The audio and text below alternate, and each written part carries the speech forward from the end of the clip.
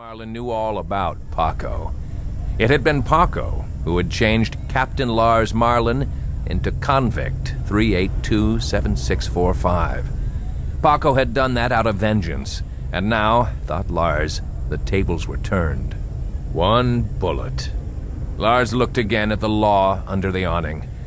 His gaze went back to Paco, and then beyond him, down the cool avenue to tall green and tan palms, red roofs and white walls, rugged, pleasant hillsides rising.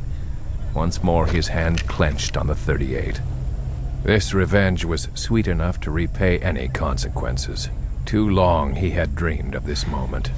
He pulled the .38 clear of his shirt, pressing back against the cold, harsh wall. Carefully, he leveled the gun. He had no compunctions about the sportsmanship of this. Paco knew that someday Lars Marlin would find him. The finger began to squeeze down on the trigger. Laughter nearby jarred Lars Marlin's nerves. The world was ugly to him, and this laughter was too gay. 2 American girls and a youth had come into the range, approaching the shadowy place where Lars stood. As the group passed Paco, the blithe Spaniard saluted the man and swept off his cap in a low bow to the ladies. "Good afternoon, all.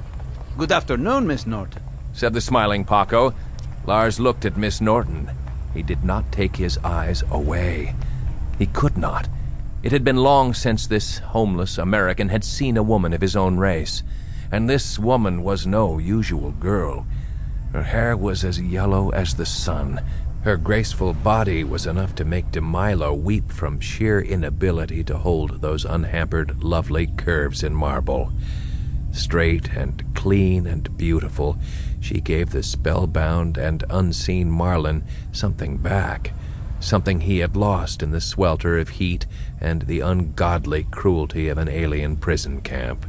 Almost ashamed, he slid the .38 back into his shirt. Her voice was low and clear. "We sail at midnight, Paco. Make certain you're with us." "Yes, Miss Norton." The group passed on. They were almost abreast of Lars now.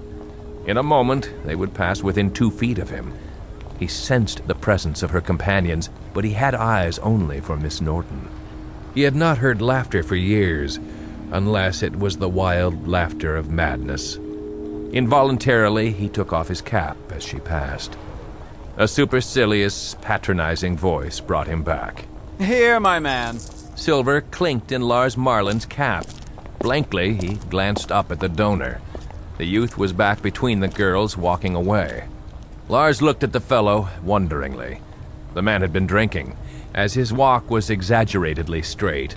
Neat and flabby, he had no more character than a dummy outside a clothing store. Lars Marlin took the milresh out of his cap and looked at it. His big, hard mouth curled with contempt. He threw the coin across the walk, where an ancient, scabby beggar scooped it up avidly. Lars looked back at Paco. Not here. There were other ways, but meanwhile he must not lose the man whom fortune had placed so kindly in his way. Hesitantly, Lars stepped forward. The hot sun struck his half-bare back and showed the play of muscles through the shredded rag he wore. Beyond him, Paco stood looking across the street, jingling coins in his pocket. In profile, his face was hawk-like, and his ivory-white teeth flashed like fangs. But even so, he was pleasant to look upon. He had been raised on the wharves of world ports without number, foraging with the rats, keeping the society of the drifting flotsam, appearing and disappearing, untraceable. He had developed his smile as armor, and it was no deeper than the metal of a salade. And though he did not know his real name, he had carefully developed the manners of an aristocrat. It was like Paco to stand in plain sight of the law, smiling, secure and confident. Lars came to a heavy stop on Paco's right. They were the same height, but there the similarity ended. Lars was built strongly, hewed massively from granite. Paco looked down at his feet and saw a blue shadow lying there. He saw the breadth of that shadow, how motionless it was, how broad the shoulders were. He saw the outlined tip of an officer's cap. Paco knew without turning that Lars Marlin, whom he thought to be 2,000 miles away in safe confinement, stood with him.